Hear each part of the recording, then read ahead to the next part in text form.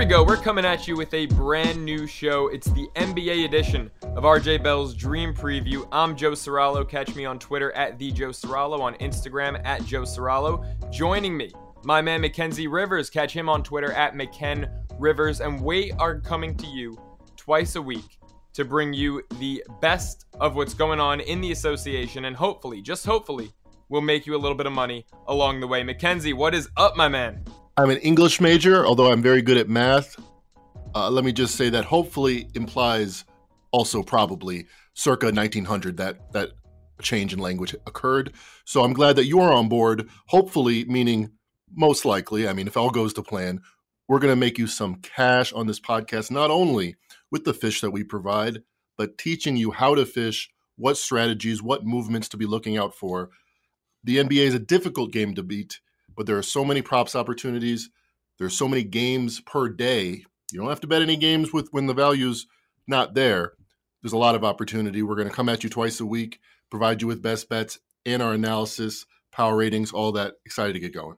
I can't wait. And Mackenzie, you mentioned all those props. I have to thank you. You're Kevin Durant over 27.5 points the other night against Atlanta. That made me big money, even double down, hit him over 34.5 points and rebounds in that one. So I'm looking forward to gaining some knowledge with you. You're way more into props than I am. I'm more of a sides and totals guy. But let's dive in with the biggest headline in the NBA right now. Steph Curry, I think we can all agree, the greatest three-point shooter of all time. He came up short of Ray Allen's record for three-point field goals made the other night against Philly, but he's got a chance to set that record in Indiana, if not then Tuesday night in the Mecca in Madison Square Garden. What was your biggest takeaway from Saturday night's loss by Golden State at Philly? That the other team gets paid too. Matisse Thybulle and Joel Embiid after the game, all smiles, obviously. We were talking about this all week, all day. We were not going to let this happen in our building. It makes a lot of sense. The 76ers, I'll get to this later, are an underrated defensive team. To think that, oh, all right, well, national television, Curry has a record afoot. It's going to be all smiles for Golden State. Missed the fact that the 76ers, when healthy, which they are right now, are one of the best teams in the league. They weren't going to make it easy for him. And no, they absolutely didn't. He shot just 6 of 20 from the floor, just 3 of 14 from beyond the arc. And Steph has been such a consistent fourth quarter performer. The Golden State Warriors this year, one of the best fourth quarter teams in basketball. Going into that game against Philly, their scoring margin was plus 3.5 points per game in the fourth quarter. And that was when they went cold. I mean, they had a 3-point lead. The spread, of course, was Golden State -3. They were up 3 going into that fourth quarter. If you bet on Golden State, you must have been sitting back going, the way they play in the fourth quarter, this is going to be easy money. And they collapsed. Part of that, a humongous part of that, Mackenzie, is Steph going just 1 of 6 from the floor, all 3-pointers in that fourth quarter. To what do you attribute his just absolute absence in that quarter? Steph Curry is a shooter. Ask Kobe Bryant. Shooters shoot, and they'll keep shooting, and they'll keep missing. Sometimes it happens in the fourth quarter. Matisse Thybulle gets a game ball. He's one of the better defenders in the league, much like Bridges out in Phoenix, and he's making that step. But it's just one game. It's one game in 82. I don't think the 76ers have their number or anything like that. In fact, what I took out from the game was actually more impressed by the Warriors' continual excellent defense. The game went far under 15 points under the total. Seems like every single time the Warriors are facing an elite team, that game goes far under the total, except for that one game where Devin Booker was out. Anyway, if you look at the Warriors' defense, and this is why Draymond Green, sneaky best bet, plus 200, is going to win Defensive Player of the Year. Vegas has the team total, which is like, I want to bet just one team scoring more or less points than expected. If you bet under on the Warriors' opponent team total, the last 16 games, you cashed 15 of those tickets, including Saturday night when the Sixers won the game easily, only scored 103 points. Yeah, only 103. And like you said, they won that game big because of an amazing fourth quarter where they outscored Golden State by a dozen. You know, Golden State, you want to talk about the under, and that's a great stat you just brought out with the opponent under. But Golden State also, in their games played, has the highest under percentage in the league. Any game featuring the Golden State Warriors has gone under 17 out of their, 25, 26 games that they've played this year. So any Warriors game, if you want to bet the opponent to go under or the game itself to go under, it seems like a pretty smart bet. Well, we have to consider that the market adjusts for this. The Warriors were not considered a top 5, top 10, above average defense coming into this season. Those estimations were wrong. The fact that they're doing it with Jordan Poole playing two guard when he's about to be replaced by Klay Thompson, an elite defender, and this guy's a second-year player, not a good defender at all, makes me think that their defense might keep this level, but we have to be very careful. Team goes 60% under the first quarter of the season, first third of the season. Vegas is aware of that. They're going to set their numbers lower. I would say, yes, the Golden State Warriors defense has been the most consistent, maybe outside of the Jazz, in the league, and I expect that. Oh, I'm sorry, not the Jazz. The Suns, I meant, have been very excellent on defense as well. But I think what we look at is selectively unders for Golden State games when they're facing a contender that we know both sides are going to bring the defense. I'm 5-1 on NBA max plays that I give out to my clients on pregame.com. My last winner, let's not talk about my last one, but my last winner when I went to 5-0 was the under on Golden State versus the Clippers. 40 points scored in the first quarter, 20 points scored less than the total. I'm going to look for those situations coming up because the Warriors didn't have it going offensively, but they weren't going to be outscored, thus the under. Absolutely. And you mentioned Jordan Poole, and I know that you brought him up for the purpose of discussing how Klay Thompson is going to be such an upgrade defensively when he returns over Jordan Poole, but can we just talk about the great game that Jordan Poole played in this one? I mean, in a game where Steph Curry really couldn't throw a rock in the ocean, Jordan Poole had the best offensive performance out of any Golden State Warrior on a primetime game Saturday night in Philly. I mean, I was really impressed by his performance. 23 points, got to the rim at will, also over 44% from beyond the arc, 4 of 9. He had a great game. And here's the thing. Jordan Poole wasn't expected to be a major factor, but he's scoring 18 points a game. Yes, he's about to be supplanted by Klay Thompson, but Bill Simmons talks about this concept. In the regular season, you need 10 guys, 11 guys. In the playoffs, you're looking for that 7th guy. Who on that bench, when there's an injury or when the starters need that rest, who can you bring that you think is a PTPer, to steal a phrase, a guy that's not going to be afraid of the limelight? I think Jordan Poole's that guy. We saw it in the tournament when he led Michigan, one of their best players with Wagner, to the final. And we've seen it in his early year career. I mean, I don't think he's going to win it because he's not that discussed, but he's got to be the most improved player in the league. 8 points a game his rookie year, 12 last year. Now he's scoring 18 points a game. John Morant is probably going to win it because it's a better narrative. Yeah. But wow, very, very impressive from the 22-year-old. Yeah, there's no doubt Jordan Poole's as deserving as anyone. But I will say him going to the bench might be the best thing for Golden State down the stretch. I know right now they're back and forth with Phoenix for the 1 seed in the West. Them, Phoenix, Utah, head and shoulders above everyone else. But down the stretch, when everyone brings their A game every night, come the postseason, having a guy like Jordan Poole on the bench is going to be so huge because if you look at what Golden State's bench did against Philadelphia, it was non-existent. The 76ers bench outscored Golden State's 30-16 in this one. The Warriors had no production essentially outside of Jordan Poole and Andrew Wiggins. And I know Curry, he had points, he had 18 of them. But when I talk about production, I mean, that was not a productive night of shooting. Like I said, 6 of 20 from the floor, 3 of 14 from beyond the arc. That was the opposite of productive. Here's a stat for you. Steph Curry's worst shooting season of his career would be this season. We're going to throw out the year where he only played 5 games. Yeah. But 43% for the MVP favorite, not that impressive. Here's my take on the Warriors and Steph Curry. Steph Curry's probably about as good as he's been over the last 5 years. He's had ups, he's had downs. He had his unanimous MVP season where he couldn't miss, shot 50% from the floor. He's about as good as where he was, which is impressive because he's 32 years old now. A lot of smaller guards would have dropped off. But the Warriors are better. So he's going to win MVP, not because of anything that he did except maintain excellence, but Draymond Green finally came into the season in shape. Jordan Poole and others have stepped up. Andrew Wiggins actually looks like the number 2 overall pick that he was once upon a time. That's why no other team has been upgraded more. The lines opened up. The title odds opened up. They were 12-1. They've cut that payout in half. They're 6-1. They're second favorites behind the Nets. I think it's deserving. They still have a huge question mark. There's a lot of variability in the Klay Thompson return, in just whether or not this is sustainable from these particular players, I tend to think it is, though, because most of the core unit is still there. It's just about adding that last piece. And I don't know. Warriors at 6-1. What do you think right now? Obviously, I would have liked it a lot better in July, getting him at 12-1. Yeah, I mean, who wouldn't prefer 12-1 over 6-1? But I got to be honest, Sure. man. I mean, I love it. I love it. They're only going to get better. It's not like Klay Thompson is some new superstar or some diva that they're picking up at the trade deadline. And even though the talent is there, the chemistry is going to get thrown off. No. Steph Curry and Klay Thompson have been playing together for what, nearly a decade? I mean, these two thrive with each other. Draymond Green thrives with Curry and Thompson. I don't think Wiggins is going to all of a sudden fall off. He's going to get less opportunities, less shots, no doubt. I mean, as he should, of course, right?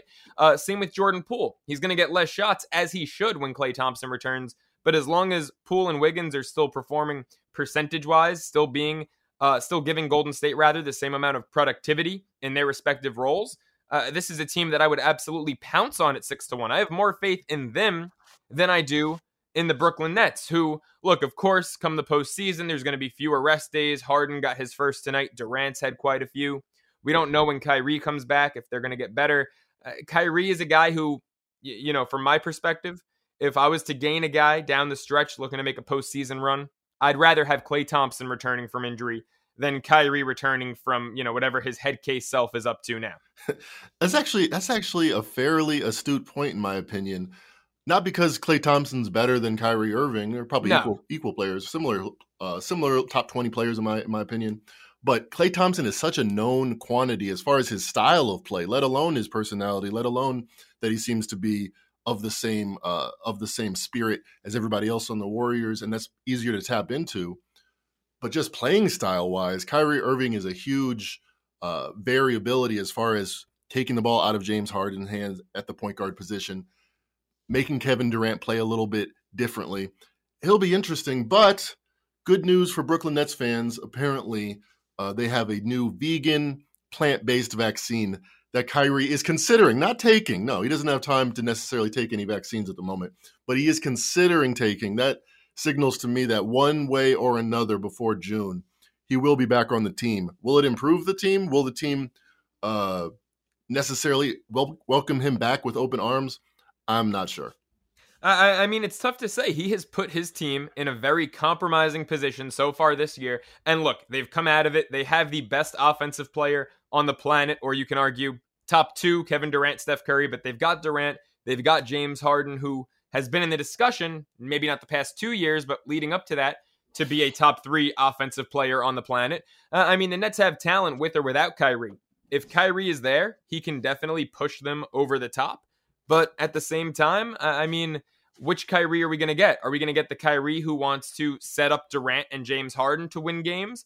Or are we going to get the same Kyrie who argued that he should have been taking last-second shots over LeBron in Cleveland? I mean, give me a break, right? So which Kyrie are we going to get? Whereas, Thompson, like we've already said, to quote Clyde Frazier, Klay Thompson is cooler than the other side of the pillow, right? Like, what you're going to get with this guy. He is calm, composed, collected at all times, and he is a great teammate. He knows his role. I won't quite say he's a number 2, but he's the 1B clearly on Golden State to Steph Curry's 1A, and he's cool with that. And Kyrie's not and hasn't been throughout the course of his career. So I'd rather be getting Thompson down the stretch than Irving. Let's talk about a clear number 1, and one thing you'll get from me talking NBA is a pushback against the whole dichotomy of he's a number 1, he's a Batman, he's a Robin. I always bring it back to 1980, 1985, 1988, any Lakers championship.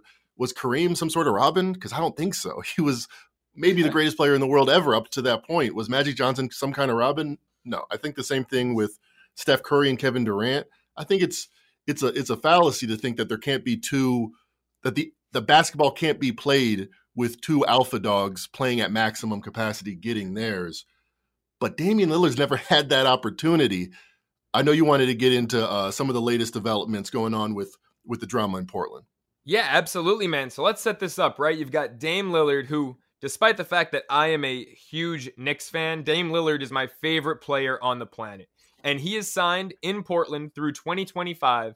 But now on top of that, he is seeking an additional extension worth 2 more years, and $107 million. Now, Mackenzie, this would pay him 52 mil at age 35 and 55 mil at age 36. I mean, look, like I said, Dame is my favorite player, but come on, man. I am all for getting your bag, right? Doing what you have to do. Get what you have earned.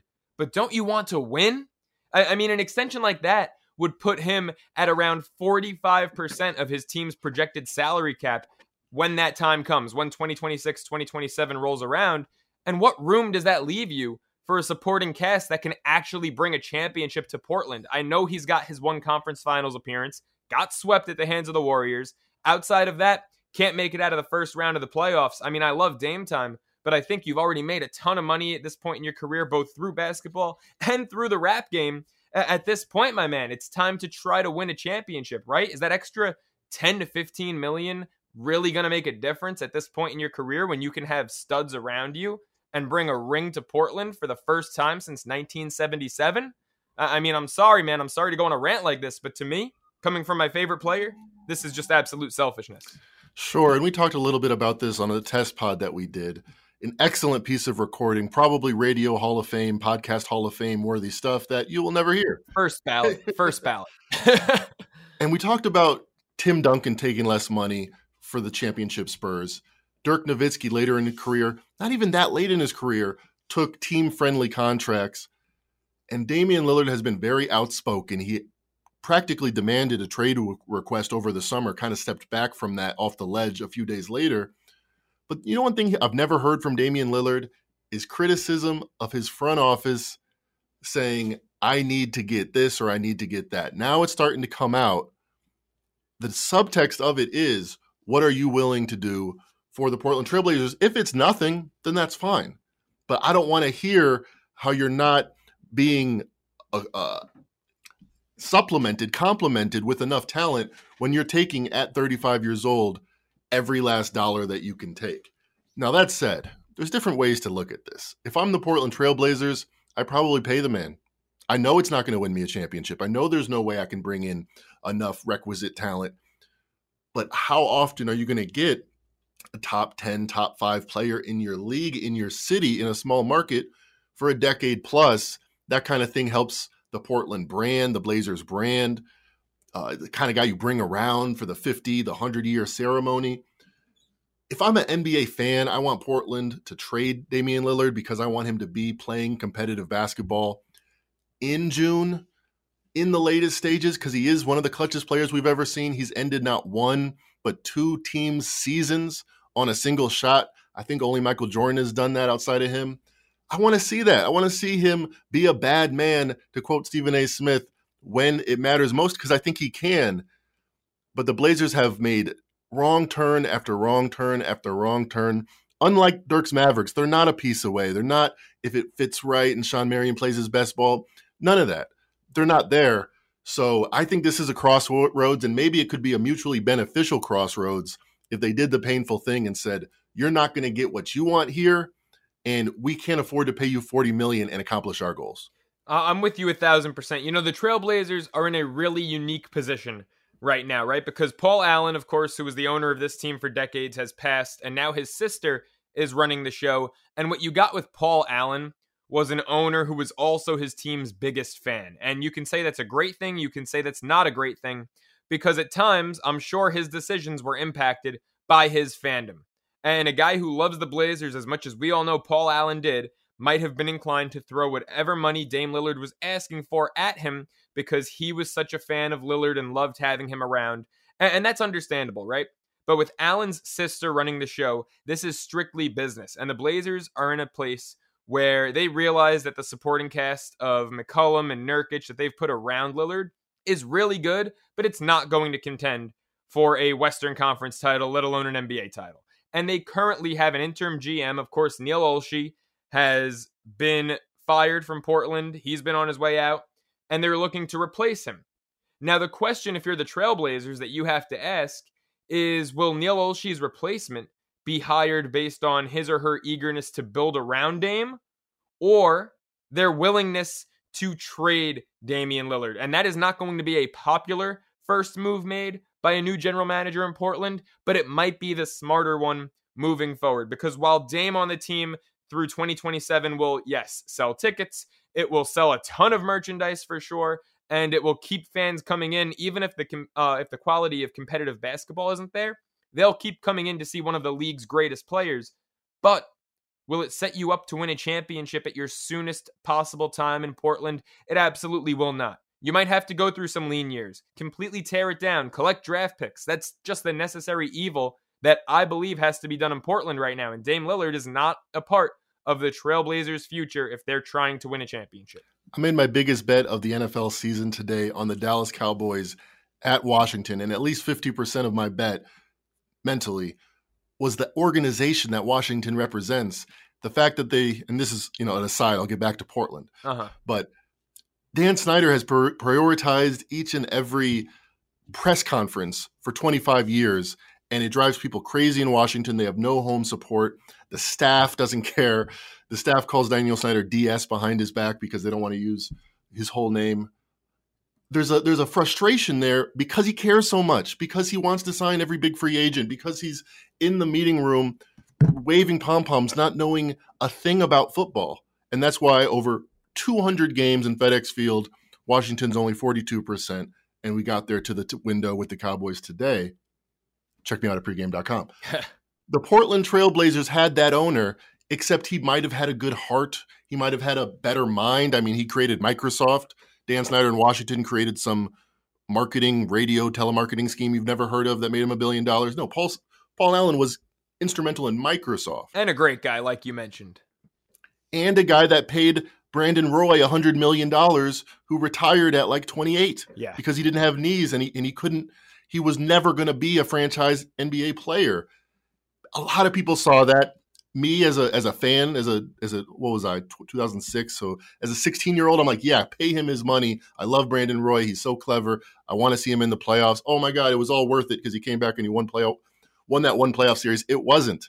It was a fan decision that probably set the Blazers back. Maybe similar with getting rid of Aldridge and prioritizing Lillard. Maybe at that point you had to say, wait a minute, am I really going to tie my purse strings to this one 6'1" player? Often a poor decision. Now that Paul Allen's not out of the picture, it might be time for some grown-up decisions in Portland. It might be easier. It would be easier. It would be more ideal. And Adrian Wojnarowski wrote about this or warned about this in his column. Well, a lot of GMs are worried that they wouldn't be able to do this and that. Yeah, I know where that's coming from. That's O'Shea kind of making the point, kind of talking background to Wojnarowski, saying, hey, I was kind of between a rock and a hard place. What was I really supposed to do? Kind of protecting his credibility. But it's a good point. The guy that goes in there, if his job is to throw a championship together around Damian Lillard, then he's going to be fired in about 18 months because that's not going to happen. If his job is in the next 4 years, create a Dallas Mavericks-like, a Miami Heat-like culture, team. Miami Heat doesn't have any players that won championships there. They have a franchise, an identity that Jimmy Butler, others can get their arms around and go forward. That doesn't exist in Portland. Right now, they just lucked in with the number 6 pick out of Murray State, a great player. That's not enough. That's just one piece of the puzzle. Yeah, absolutely. And by the way, I love the shout out from my guy Woj, Adrian Wojnarowski, of course. Shout out to my fellow St. Bonaventure Bonnie alum. I was hanging out with him yesterday at the UConn Bonaventure game over at the Prudential Center. ESPN2 had him as the sideline reporter for his alma mater's game. That was a great time. But back to this Dame Lillard talk, man. If he is on his way out of Portland, what do you see as some ideal but also realistic destinations for him? It's funny because you think of talent for talent and you think of some trade ideas, but if they're getting rid of Damian Lillard, if they're getting rid of CJ McCollum, the shooting guard for the Blazers, then that's because they want to get better. If they're getting rid of Damian Lillard, it's because they want to bottom out. If that's the case, I get a project like maybe Ben Simmons. I get draft picks. I think in 3 or 4 years, look what OKC is doing. They have nobody. They have Dort, who everybody found out in the bubble was an NBA basketball player. And they have SGA, Shai Gilgeous-Alexander, who's actually a pretty good player. Whenever they rest him, they lose by 70 because they have no talent. Literally, the last time they rested him, they lost by an NBA record, 73 points. They have no talent outside of them. That's by design because they want 2 or 3 assets to come together right when they need to be good. The process, in an instant, microwave style. That's the goal. That's what a team bottoming out with intelligence does, what Sam Presti's doing. So that tells me if the Blazers make that difficult decision, they don't want to get talent back. And that leaves two possible scenarios that I just am, as a fan, drooling over. I think they'd be instant contenders. One I already mentioned is the 76ers. They're not playing Ben Simmons right now, and they're doing fine with Seth Curry at point guard. They need a little more punch in the backcourt. They have the defense already. Seth Curry would be a great, kind of like Jordan Poole. He's a good starter. He'd be a really, really good scorer off the bench for that team. And the other team for Damian Lillard, possible trade destination, I would love to see him on Boston. I think they've tried different scoring point guards, Kyrie, Kemba Walker. It's difficult to be a good scoring point guard and facilitate a team that's focused around the second, the number 2, and the number 3, the shooting guard and the small forward in Tatum and Brown. I think Lillard has the disposition to do that. He's already scored a bunch of times. He already has a bunch of all-star games and records. He's into winning, and I think that could be a good fit in Boston. I think, man, either one of those deals happen. I think outside of the Nets, you're looking at the number 2 team in the East. Bingo. I'm with you 100%, man. More so, actually, on the Boston deal than Philly. Now, look, first off, I just want to get the New York Knicks out of everyone's heads, right? Damian Lillard to the New York Knicks. Look, I've dreamt about it. I was dying for it last offseason. It's just not realistic because if the Knicks are going to win with Lillard, they're going to need to pair him with guys like RJ Barrett, Julius Randle. And meanwhile, I don't think Portland is going to send Lillard to the Knicks without getting RJ Barrett, Obi Toppin, and some draft picks in return. And that kind of totally defeats the purpose of bringing Dame to New York. So Knicks fans, I'm sorry, but just get that fantasy out of your heads. As far as Philly, what's interesting there is that Dame Lillard and Joel Embiid would instantly be considered one of the best duos, one of the best 1-2 punches in the league. But, this has been really ever since the Celtics trio of KG, Paul Pierce, and Ray Allen, this has been a league of big threes. And I don't know if the 76ers can sustain a big three that would be Lillard, Embiid, and Tobias Harris.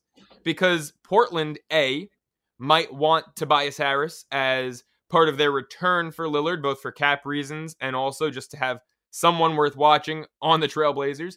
But additionally, from Lillard's perspective, if he goes to Philly and he's with Embiid and Harris, I mean, there's no way you're just going to get the payday that, you just sought out from your own team, from the Portland Trailblazers, $55 million a year. That's not going to happen if your teammates with Embiid and Harris. So I don't know how much sense Philly makes. I mean, look, if they shipped off Harris and they had Lillard and Embiid, that would be great. They'd win a lot of games. I don't know if they'd win in the postseason, though. And that would be the entire purpose of that trade.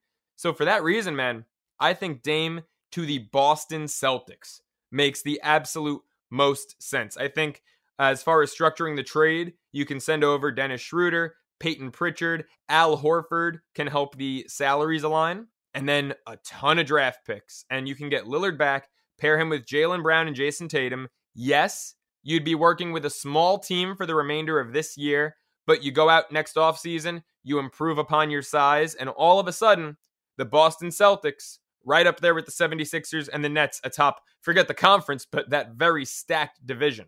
But it's not going to happen. I mean, do we think it's going to happen? I mean, the Blazers, I feel like we've seen this movie before. They're going to pussyfoot out. They're not going to do anything. And then some summer, probably this summer, it'll be like, wow, Damian Lillard signs a $200 million contract somewhere else. The fact that they have an asset now, I think, is an underrated factor in this. You could lose them for nothing very shortly, or you could find yourself with a $50 million albatross contract around your neck. We saw this we've seen this many times in history. Either you act now, or most likely you just get caught holding the bag. Yeah, no, I completely agree with you. I think, it's in the Blazers' best interest to act now, but like yourself, I don't necessarily believe that they will. Mackenzie, let's move on to some of the best games in the upcoming days, because we can sit around and speculate about Dame Lillard forever. We've got plenty of time to do so, still a ways to go, about a couple months before the NBA trade deadline. But we've got a couple great games on the slate, and we talked about the Boston Celtics. They are hosting the Milwaukee Bucks tomorrow night. The Bucks, of course, had a big win at Madison Square Garden today over the Knicks. And the Celtics have opened as 1.5 favorites in this one. So what do you need to know? What do the listeners need to know about this Bucks-Celtics matchup? Well, you might be surprised by the line that the Boston Celtics are actually favored. They haven't lived up to that expectation so far this season with the below 500 record. This is a good example of the fact that the power ratings are a starting point. The Milwaukee Bucks, like you just said, today had a comeback victory against the New York Knicks, won by 15, covered all numbers, great job. Historically, the databases, analysis will show you this. Any team that's on the road that played the day before, 0 days rest, on a back-to-back, is affected by about 2 points per game. So you knock that off their power ratings. And then you look at a team in the Milwaukee Bucks. And this is a Bucks team that had a pretty good excuse for not coming storming out the gates. They played longer than anybody's ever played in an NBA season, a full 82-game NBA season. They played until late July. So they were pretty not good, average, you could say, with Middleton at COVID and Giannis just not necessarily there.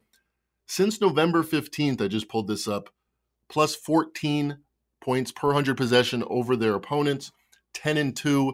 They're actually dominating to a bigger degree than they were last year or even in the years prior when they were just a regular season juggernaut. Their system is so simple that kind of like the Utah Jazz, a lot like the Utah Jazz, it's rinse and repeat. Once they start getting stops and getting out on the break, they tend to blow out teams as much as anybody in the NBA. That said, because they've been so hot, because they've been red so hot, listeners have to look out for the injury report. I'm still kind of surprised that the Celtics are favored in this game, despite it being on a back-to-back, but that tells me there's a strong possibility we're going to get a news bulletin at 9 a.m. tomorrow. This guy, and Giannis are out. That's going to race the lineup to Knicks by Celtics significant favorites in this game, if that does happen. So it's something to look out for. Right now, I see value on the Bucks, but there's question marks.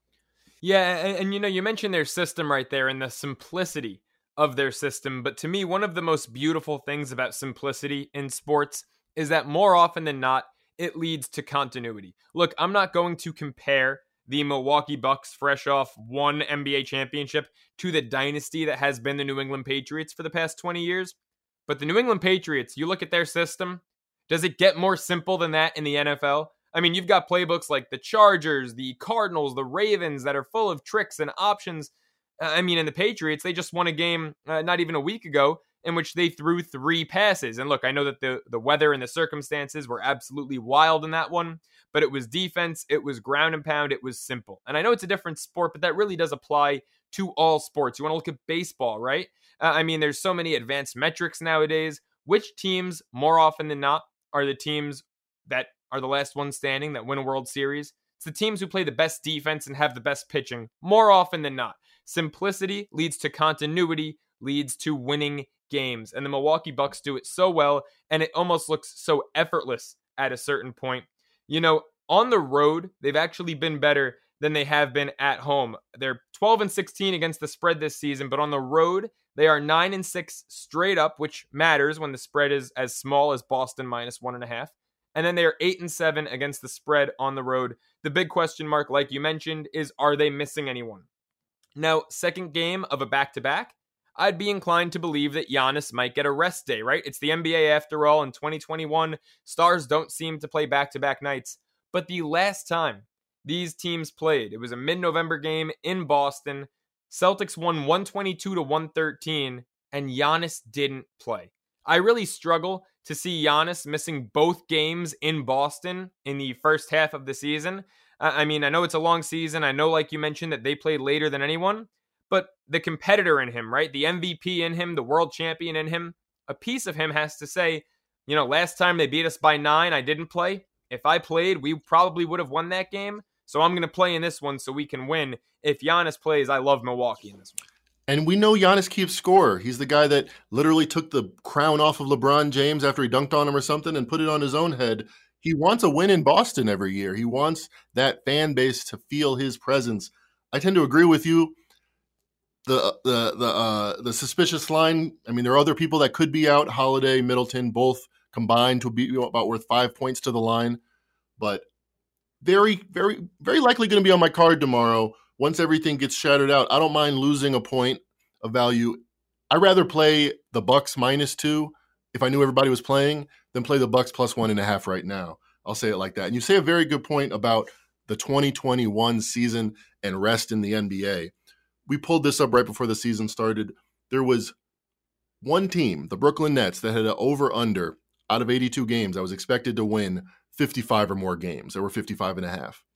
Go back just 2 years ago, before load management had taken such a death grip over the NBA in the regular season, 10 teams, 8 or 10 teams, I forget, but a bunch of teams, including the Boston Celtics, who were not anywhere close to the title favorites, were expected to win 56, 57, 60-plus games. The market realized very early on in this process, months before the season, Nets aren't going to play everybody every night. Bucks aren't going to play everybody every night. Lakers aren't going to play everybody every night. We've already seen that come to fruition. COVID seems to be rampant across the league, unfortunately, right now. So it's a game of managing expectations, and that's why it's difficult. There's usually a lot more value on NBA sides the night before, but there's also a lot more question marks, and there's more question marks than ever. Yeah, bottom line for me is that there's too many damn question marks, and I can live like yourself with the value shifting because I've been burned too many times by saying that looks too good to be true. And more often than not, it was. A great example of this was taking the Nets against the Rockets a few nights ago when KD was slated to play the night before. And I believe when it was all said and done, he didn't even travel to Houston with the team, right? So I got burned right there. ESPN didn't even have him in their injury report like hours before the game. You really have to do some digging. It's the sad reality of where we're at in terms of load management. But in this case, the line's not going to move more than 2-3 points. And when it's already so close to being a pick'em, like you said, man, I would much rather have Milwaukee -2 knowing that their big three of Holiday, Middleton, and Giannis is all playing than take them +1.5 and deal with a little bit of mystery right now like we're looking at. Last point I'll make numbers-wise to this game. Celtics have played very few home games, just 10 home games this year. They are 4-6 in those 10 home games against the spread. Also, in their last 10, just total games against the spread, 4-6 there as well, and they've failed to cover in 3 straight. So, again, as long as Giannis, Middleton and Holiday, they matter too, a ton, of course. But mainly for me, it's as long as Giannis plays, I'm hitting the Bucks in a spread this close. I agree with you. And just to hammer home the point on misaligned value as far as where this line might go, the NBA totals used to be about 200 when I started betting the NBA. Now they're about 220. And we see the inflation of points happen a lot at end of games, a lot of foul outs, a lot of desperation threes. So the margins between, and this is important if you're a live bettor, is to consider. If it's tied with 2 minutes left, I expect the team to win most likely by 5+. That's just the way it goes in the NBA. A lot of late runs decide these things. So if tomorrow I have to lay 2 points with the Bucks, I might mind it. I wish I would have got the better number. I'm going to try to be on top of it, looking at the news to get the better number once I'm sure that I have enough information to go. But important concept that I'll be talking about throughout the season, points matter less in the NBA, particularly the points around pick'em. Yeah, this isn't football, right? Where I took the Ravens +2.5 today against the Cleveland Browns, and thank God. Nice. Thank God. I thought you were going to say you were on the Browns -2.5. Man, No. what a finish. No, I was on and honestly, I wanted to go Ravens money line. Like I took Atlanta money line. I saw that one really clearly. I wanted to go Ravens money line. I said, you know what? In this one with kickers and Justin Tucker and whatnot, let me just take the points. And it worked, right? But in the NBA, like you said, 2 points doesn't matter as much because of fouling, because of late game heroics, antics, however you want to phrase it. A team who, like you said, is if a game's tied or if a team's up 1 or 2 with 2 minutes to go, there's going to be free throws, folks. It's probably going to be a 4 or 5 point game, like you just said. And so I'm with you 100%. 1.5 to 2 doesn't matter at all, in my opinion. Well, it does matter, but very slightly when it comes to basketball as opposed to when it comes to football. But let's move in to our last game. It's the Warriors and the Knicks, a Tuesday night showdown at Madison Square Garden. And this could potentially be the game where Steph Curry passes Ray Allen for the most made three-pointers of all time. Mackenzie, do you see that happening tomorrow night in Indiana, or do you think it comes down to this showdown at the Mecca? Honestly, if the Indiana arena was still called Bankers Life Fieldhouse, maybe. Because there's some potency there, and I'm obviously talking very abstractly. I mean, he could get lucky and hit a bunch of threes or not. There's a lot of variabilities. But I'm just thinking for the legendariness of it, for the night, for what he's going to tell his grandchildren, what's going to be on the posters. Does he really want to break this record at Gainbridge Fieldhouse, the new name of the Pacers arena? I don't think so. And in fact, there's some rumors, there's some rumblings that they're actually going to sit him tomorrow night for this game so that he can do it in the Mecca, Madison Square Garden. That seems just so much more poetic to me. I'd like to see it happen in Madison Square Garden. If Curry ends up playing in Indiana, I'm gonna look at the under for Curry. Last time they set it out at 6.5 threes, which by the way is just inflated. I mean, he's only averaging 5.5 threes, which is a career high. So we would expect that to tick down maybe to around 5. So if they post it at 6.5 again in Indiana, they're not a very good team. I don't expect them to play heavy minutes. I would definitely like under 6.5. Haven't seen it posted yet, but that's something I'm looking out for. Yeah, that's something I'm looking forward to, and, there will be more on that to come from myself, but looking at this Warriors-Knicks game, I mean, it just seems that so many guys have had big games at the Garden, whether it's Jordan, whether it's Kobe and LeBron, who have each respectively had historic performances there, James Harden.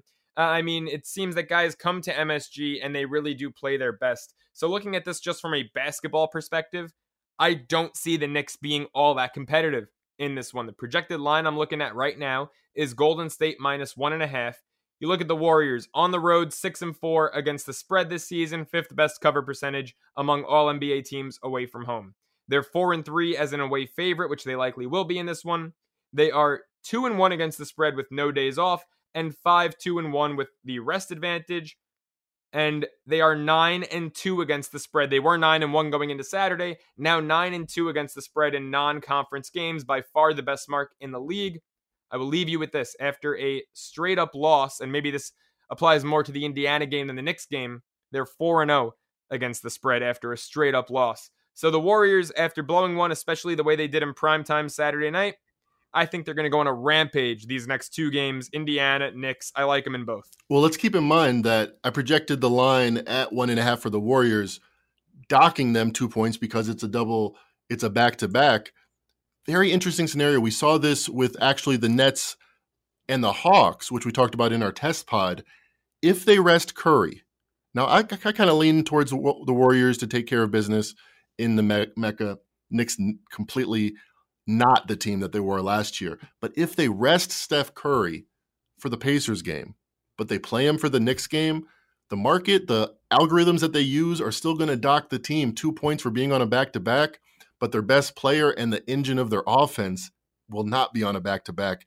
Those are often golden situations. I bet that Kevin Durant would score over his points prop because he wasn't on a back-to-back. He was as fresh as can be.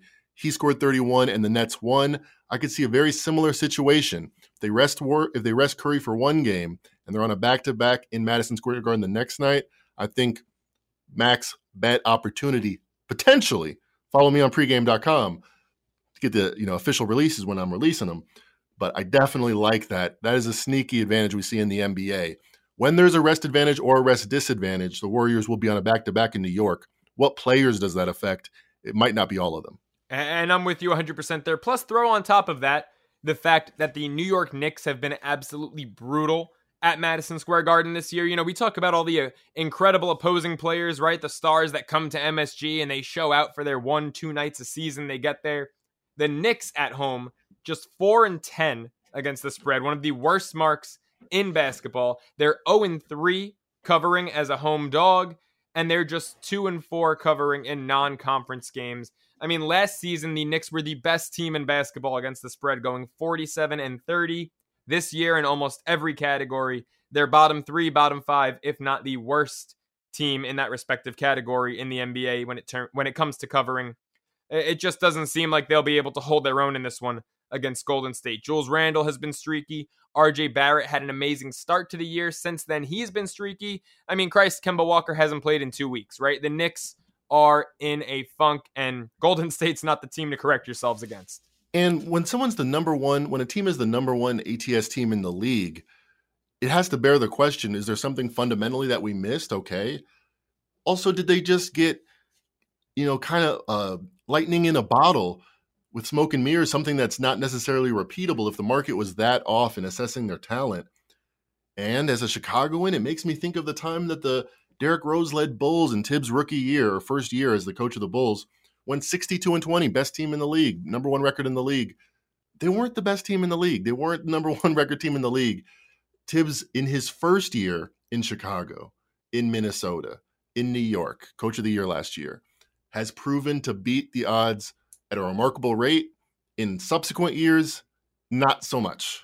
Now that Derrick Rose is a year older, not playing as much, not playing as well, now that they've made this big splash for Kemba Walker, the Knicks probably don't even make the playoffs this year, which kind of shocks me because I was all in. I was in on the bandwagon for most of that run last year, cashed many a ticket with them.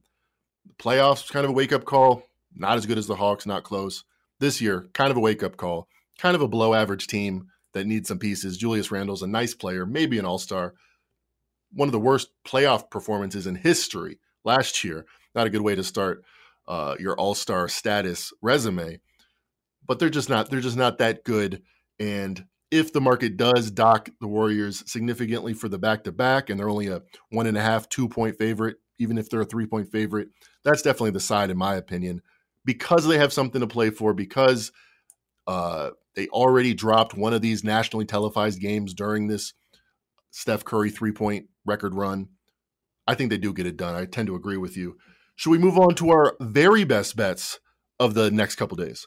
We absolutely should. I was going to say Golden State minus 1.5 has best bet potential, but the line isn't official yet. So let's do our best bets, Mackenzie. I want to turn the floor over to you to kick things off. All right. I am going to go. We talked about this team throughout the podcast. I'm going to go with the Philadelphia 76ers tomorrow. They're at the Memphis Grizzlies, and I'm going to go under 211.5 the total. This all has everything to do with team profiles. Algorithms have a very, very difficult time delineating what is a team. Besides PHI on the shoulder pad or the jersey, what constitutes the 76ers, what makes them them? In my opinion, it has almost everything to do with their defense, and that starts with Joel Embiid. In games where Joel Embiid has not been there, they've been an over team, and they've been a money under team when Embiid is in the lineup. He's a defensive player candidate for a reason, defensive player of the year candidate for a reason. And the other side, we have almost the exact same setup in reverse. The Memphis Grizzlies are an exciting, hot, flashy, go-get-'em team when Ja Morant, their point guard, is in the lineup. In 19 games with Ja Morant playing for him this season, they've had games that average combined points of 226. In 8 games since Ja Morant went down, first with an injury, now he's on the COVID protocol list, that goes down, combined Grizzlies games only average 206, 20 points less. It's been even slower than that recently. In their last 5 games are only giving up 200 points.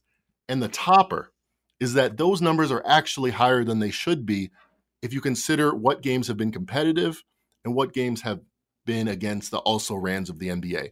Because the Grizzlies want to make the playoffs. When they're playing a team that jokes around and doesn't really care, they're a young bunch that want to run and want to shoot. They put up 150 on the hapless Thunder. They went in a high-scoring match with the Kings, with the Rockets, teams that don't really care about anything other than, developing talent and getting better and scoring a bunch of points so that their fans are happy. When they play teams like the Sixers that they're coming up, the Hawks, we saw them go way under against the Lakers, Mavericks, Heat, Mavericks another time. Every time they play a team that actually cares about basketball and they don't have Ja Morant, those two things combine to a much slower paced game. We have Embiid in, we have Ja Morant out. All those factors make me love the under 211.5. There you go, under 211.5 in the Sixers-Grizzlies game. Not only are we going to make each other sharper, I think we're going to make you, the audience, a lot of money throughout the course of the season. So on behalf of Mackenzie Rivers, I'm Joe Ceraulo. Guys, we'll see you next week.